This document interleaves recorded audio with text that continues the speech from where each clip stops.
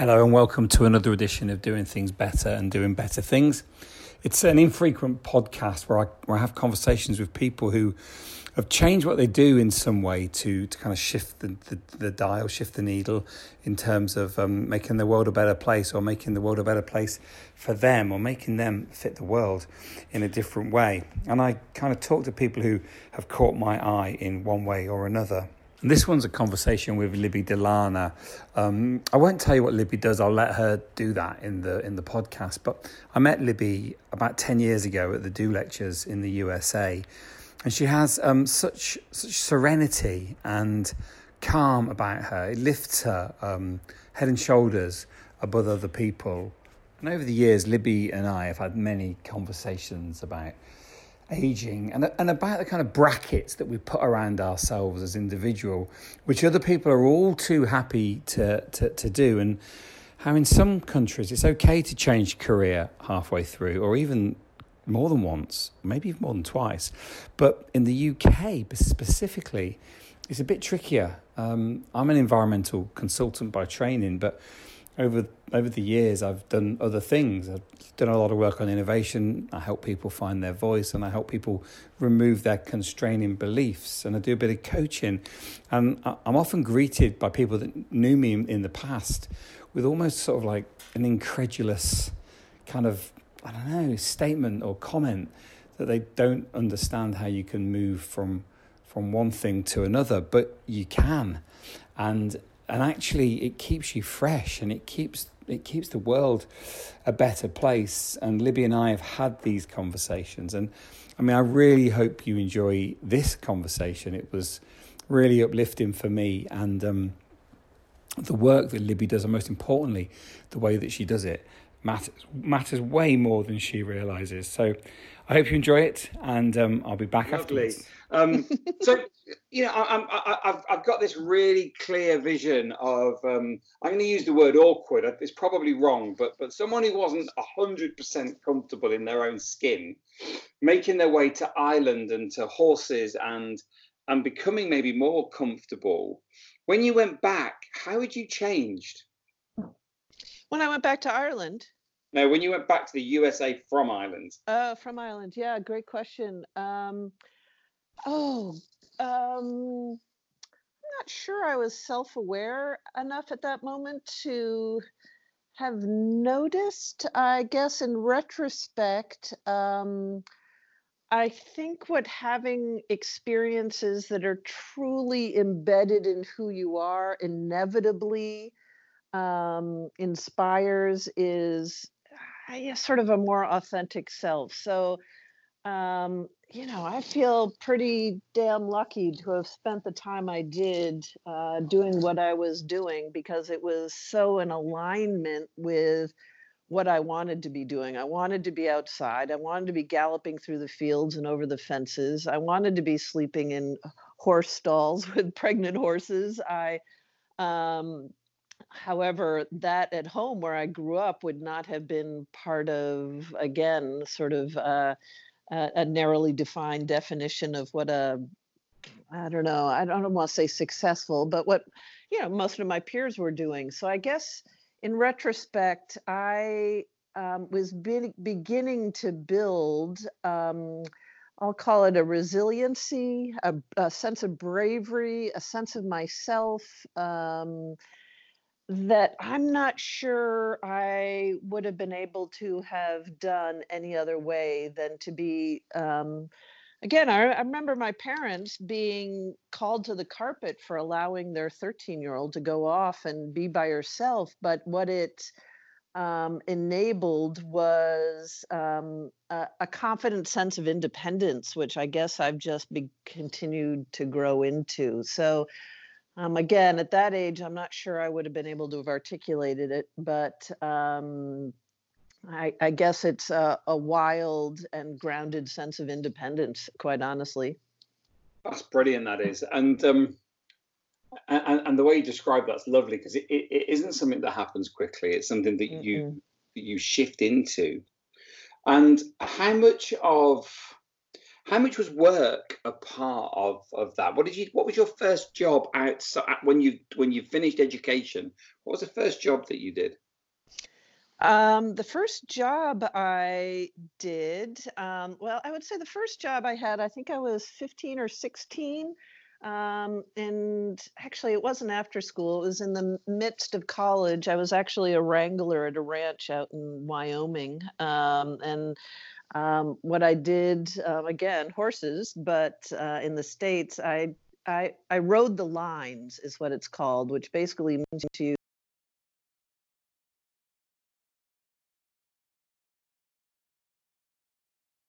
Because I don't know.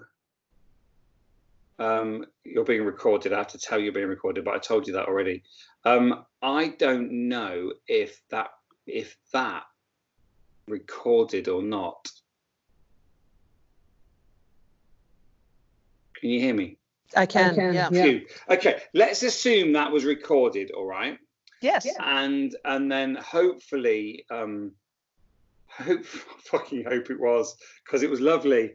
So I've got this really clear vision of I'm going to use the word awkward. It's probably wrong, but someone who wasn't 100% comfortable in their own skin, making their way to Ireland and to horses and becoming maybe more comfortable. When you went back, how had you changed? When I went back to Ireland. No, when you went back to the USA from Ireland.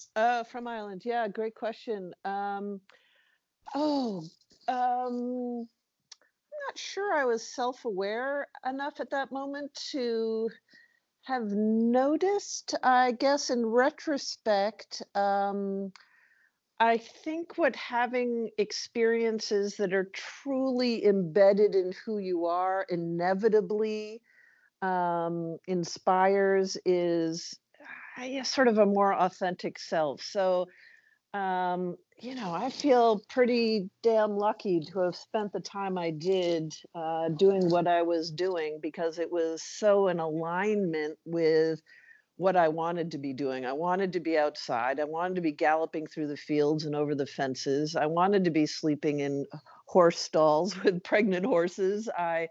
Um, However, that at home where I grew up would not have been part of, again, sort of a narrowly defined definition of what I don't know, I don't want to say successful, but what, most of my peers were doing. So I guess in retrospect, I was beginning to build, I'll call it a resiliency, a sense of bravery, a sense of myself.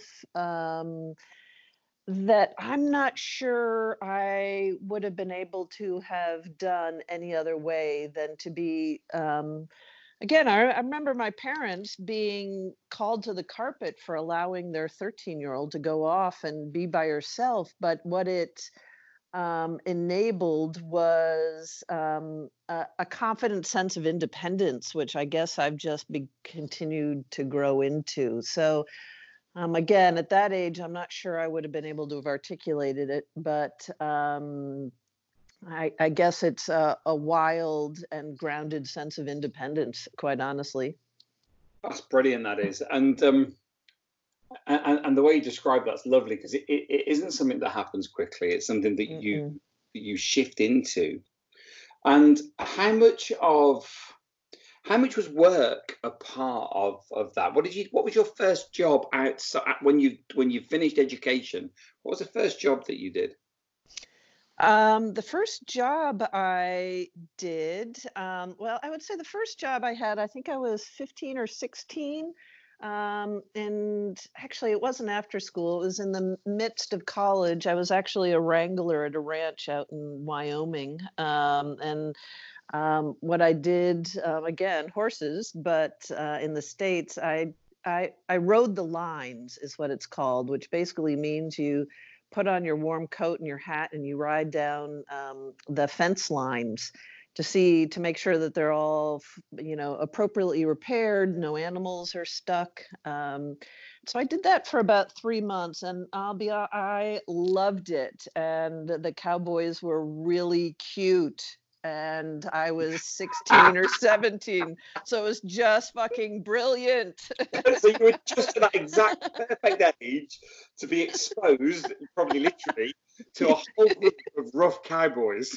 It's brilliant. It's brilliant. And the fact that they were willing to accept a young woman at the time doing what they did was really quite genius. I guess that perhaps was my first job, although honestly that was during the summer. So after that, actually my best friend in the world and I went to Manhattan. We attended cooking school, and then I did a lot of cooking in a lot of very small kitchens. As probably there's a long story behind that, perhaps for another time. But yeah, so did a lot of cooking. Went out to the West Coast to open up a restaurant just north of San Francisco, out near Point Reyes, in a little town called Olima, and that all went sort of sideways. So came back and had identified at that moment an advertising agency that I was really interested in, and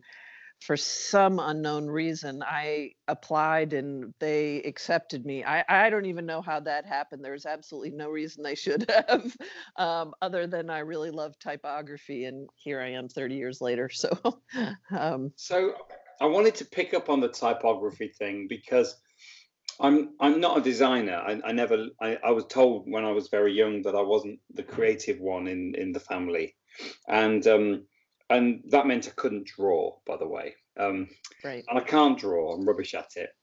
But I am really creative, and more importantly than that, I am really fascinated by shape and form, and type is one of the things that takes all of the oxygen out of the room for me. When I see beautiful, and when I say beautiful, I mean ugly type, then I stop. And one of my favorite things is going to kind of like old Soviet bloc countries and other European countries, and places like France have got a really interesting history in type. And even Greece, Germany, they've got a very distinct national but also cultural approach to type. And when they uncover old shop fronts, when it's go into a town or a city that hasn't been kind of unified or brought into the modern world where it's the same homogenous shite, the thing that interests me the most is the signwriting and looking at the typefaces, and I'm absolutely fascinated by it. How did you turn that interest into an income? Oh, well, number one, I so agree with you. The oxygen will go out of a room if I come across something where the kerning is not tight, and the kerning is that space between letters. I'll never forget when I realized I could see that, and it was almost bothersome, quite honestly. To be perfectly ridiculous, there are times when I sit down at a meeting and I find myself fucking kerning my notepad and my pencil and my phone. It's absolutely ridiculous. But and secondarily, I will never forget being in Greece and probably in Florence, Italy as well. And to your point, looking at the signage, beautiful Trajan typeface, that beautiful R on the Acropolis or near the Acropolis, just kind of, I don't know. I guess some people find diamonds absolutely beautiful. I don't happen to. I find the letter R and the letter O absolutely glorious. I mean, well, glorious. You talked about O being the most beautiful letter. For me, it's R. I love the wonkiness of an ugly R. Yes. When I did the typeface for my hot sauce side project, it was the R in bastard that made me go, it's that typeface. That's yes. And you're right. Like I completely. It's funny. I'd not thought about kerning in the way that you've just described it. So the space between things makes the things mean more or less in my 100%.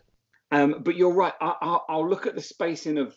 I mean, I grew up as my dad's a photographer, and so I grew up mounting prints, and luckily you had kind of not replaceable. What's the word? You had spray mount that you could reposition. Yes. Spray Yeah. mount. So I was able to get things right and get things wrong, and it was all fine. But I've got a really good eye for straight, and I'll look at the way that I've put pictures on the wall, and I'll just go, yeah, but the gaps between them are wrong. Whereas Right. everyone else is looking at the picture, I'm looking at the gaps between the picture, and that doesn't feel healthy sometimes. I know, right? I mean, I've sat down, sometimes we'll have a little snack at a meeting, and I find myself literally kerning the crackers, and someone will say, Lib, slow down.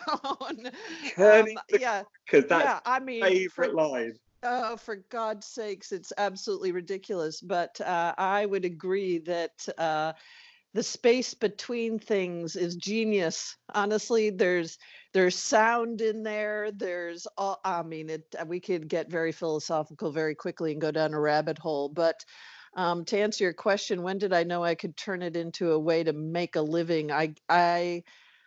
I guess it's an interesting question. I guess when I realized that there was actually something called art direction, and that love of type could be translated into a career. And when I started, this is when the I'm an old lady, I've been doing this for decades story begins to roll in.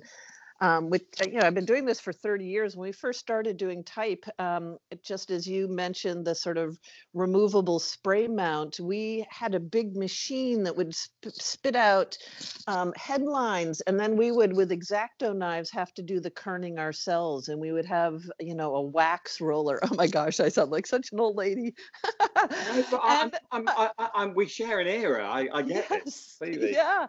But it was so wonderful. So these big strips of film would come out, and then we would sit at our little tables with our X-Acto knives. And what I'm doing with my hands right now is I'm pushing the little type over, and oh my gosh, I actually really loved it. And there was nothing more maddening than it's the middle of the night on deadline, and the kerning is just not coming together. In any case, I guess sort of wandered down the path here, but I guess it's really as soon as I realized that art direction was in fact a career. So I I took some design classes in Cambridge, Mass, and as I said, applied to this ad agency. There's sort of three big agencies in town, and I applied to one of them, and I really have no idea why I was at all accepted. I really had no talent, no experience, but I guess I had a whole lot of enthusiasm.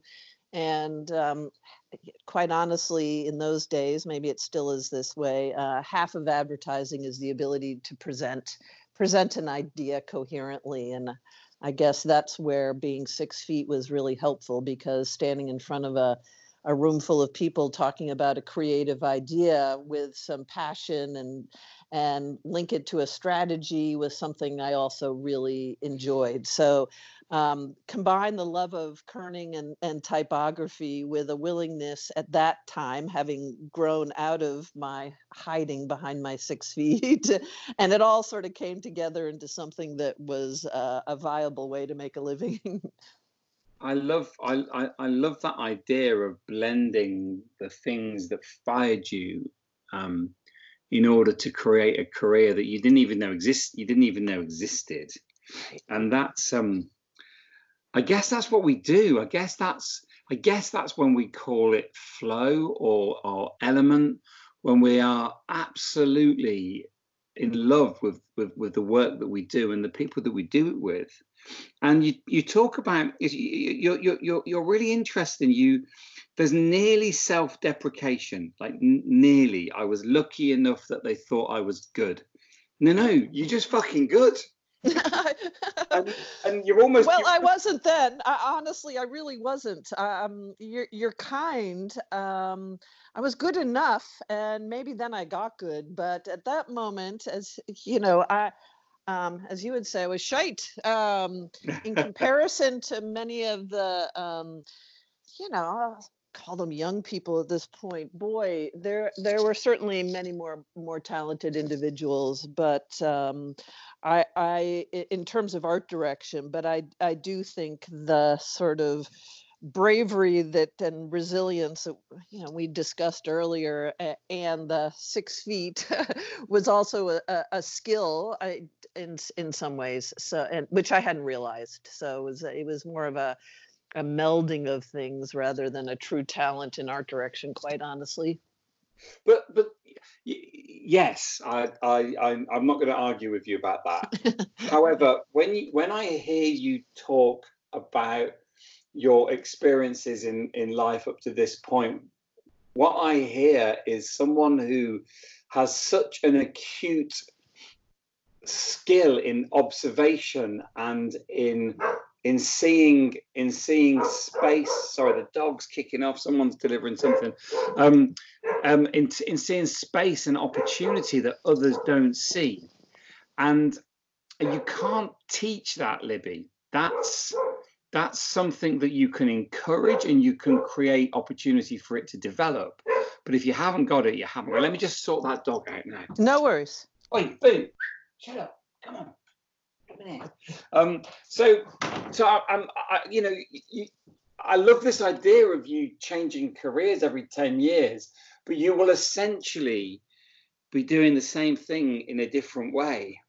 You will be birthing opportunity. You will be curating beauty. You will be, much of your job, as you know, is making the client comfortable, is making the client happy with significant change. And I'll always remember when Nicola had Daisy, when I used to say we were pregnant with Daisy, but quite clearly I did fuck all. When Nicola was pregnant with Daisy, when she was birthing Daisy, halfway through she went, okay, I've had enough. I've changed my mind. Right.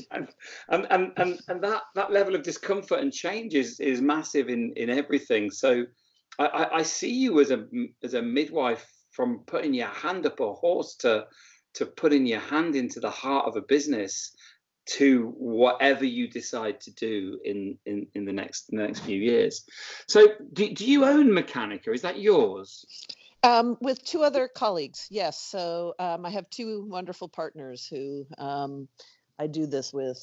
And how do those relationships work? Well, it's pretty genius, to be perfectly honest. We all worked together at the previous agency that I mentioned. And so the previous agency is called Mullen. I had been there for 15 years, and my colleagues probably each were also there for a decade. So we've known each other a very, very long time. So there's not much that's hidden or uncertain about that.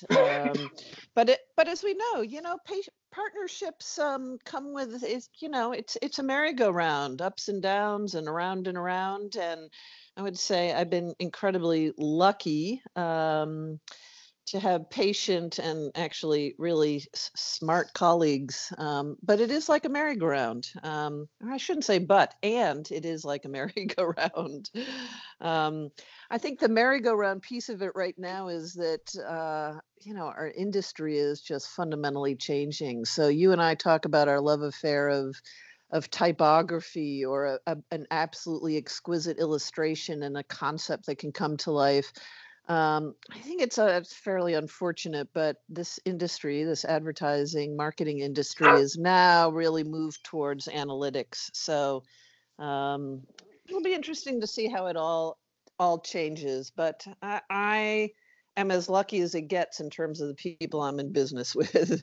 So it's interesting. I think you're bang on right there. Actually, I think the shift towards analytics is understandable.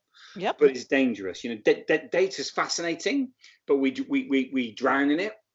And data is history. Data is what has already happened. Now, that might be what happened last hour, last day, yesterday, last week, but it's already happened. Where the opportunity sits is working out where insight meets data. How do we take data and do something human with it?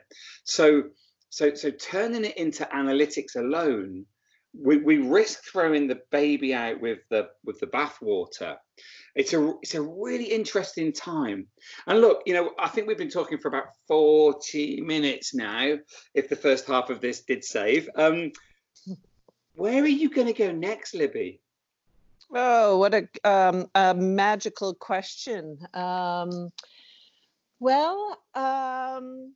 I have, in fact, I think this is a phrase that came up at Do Lectures USA. I can't remember who Sorry, said Libby, it. I'm going to stop you there because we did lose connection at that point. I'm going to ask the question again and we'll edit that bit out. Yeah. So where are you going to go in the future, Libby?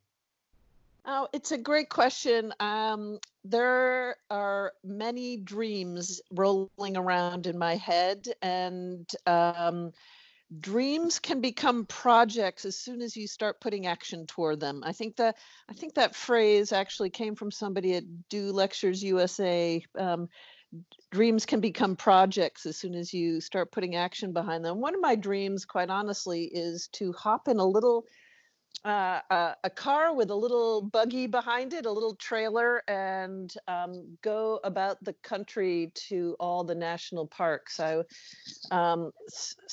There's many reasons I want to do that, not the least of which is our current administration seems to be pissing all over the national parks. So I would like to go see them and bring attention to them, and so that's one dream.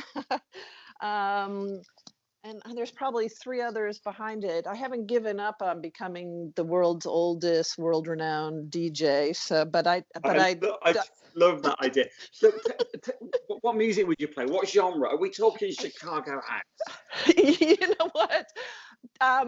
I don't even know. I have no idea where to even begin with that. But the idea of standing on a big stage in the in the middle of Amsterdam, it just sounds brilliant. So I don't know what my outfit's going to be. I don't know what genre of music. I'm really, really just starting in on this dream. But I've got a decade to figure it out. So yeah. I love it, and it's interesting that the clues to our future are in our past, and the way that the word's overused, but the way that you curate space and people, you're already DJing. You're DJing with ideas. You're mixing, and you are bringing people together, and you are lifting spirit, and you are speeding things up, and you are slowing things down, and you are creating euphoria, and you do that as an art director. To see you doing that with two steel wheels and lots of, well, actually these days it's all done with iPads and pretend wheels, but to see you do that with music, that's no big jump for me. I can see that you would be brilliant at that because you can read where people want to be and how to get them there, and that's the difference between data and insight. If we relied on data, we would just churn out more shit than we had last year. We would just have Police Academy 15 as the film that came out this year. It's that difference that matters. And just to finish off, Libby, and we could talk for fucking ever because you're sure could. An amazing person. Do you love yourself now? Oh, fuck yeah. And I'm about to apologize for that answer because I think it, in a way, overstates the confidence I have in that. But I will say there is a beautiful freedom that comes with age. I have no hesitation about talking about my age. The more years, the better, as far as I'm concerned. I think there is a wisdom that resides in having incredible people in my life, not the least of which is including this whole big, beautiful Do Lectures family where you and I met.